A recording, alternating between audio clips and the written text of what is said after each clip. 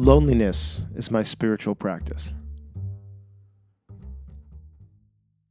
Being alone is a relief, but feeling lonely sucks. Being alone is a needed break from the hectic world that constantly demands our attention.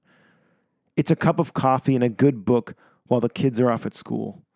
It's a solo hike up a beautiful mountain with the sounds of nature keeping you company. Feeling lonely is a burden. It's the experience of wanting to be anywhere but where you are. It's being in the company of others, yet feeling disconnected and separate. Feeling lonely is getting time apart from your ex, yet noticing that when you're finally alone, you still miss them and can't even enjoy the solitude.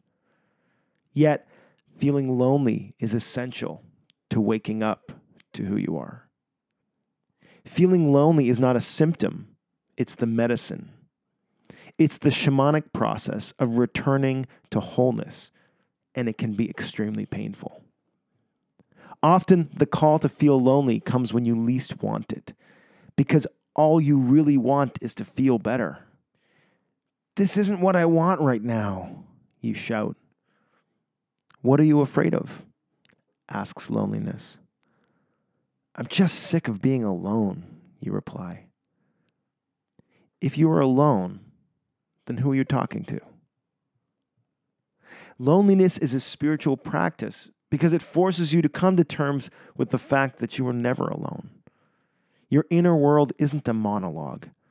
It's an orchestra of feelings, thoughts, emotions, imagination, memories, sensations, and richness beyond your wildest dreams.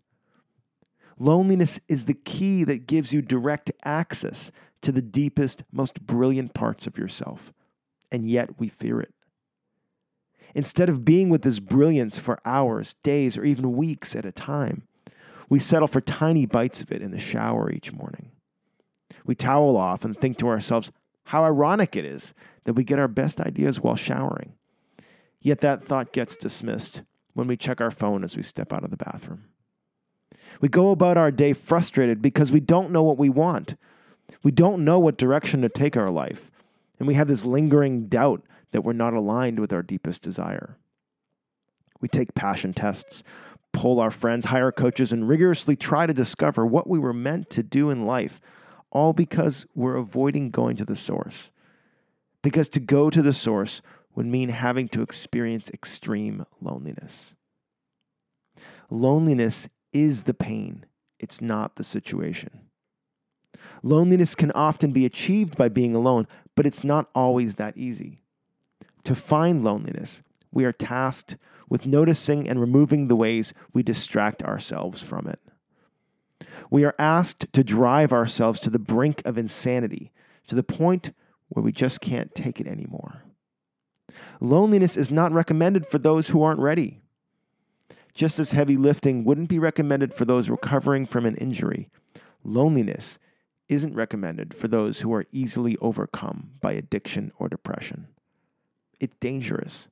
It's scary. And if it's not, you probably aren't doing it right. The obstacle is the way.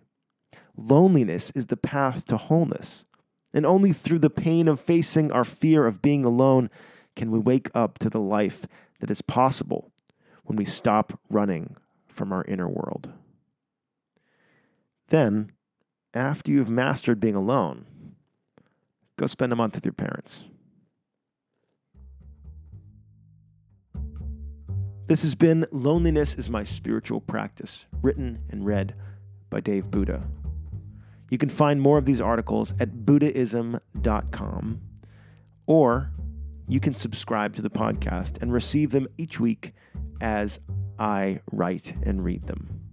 If you're enjoying this podcast, I would love it if you wrote a rating and review, or you could just send me an email, davebuddha@gmail.com. Thanks for listening.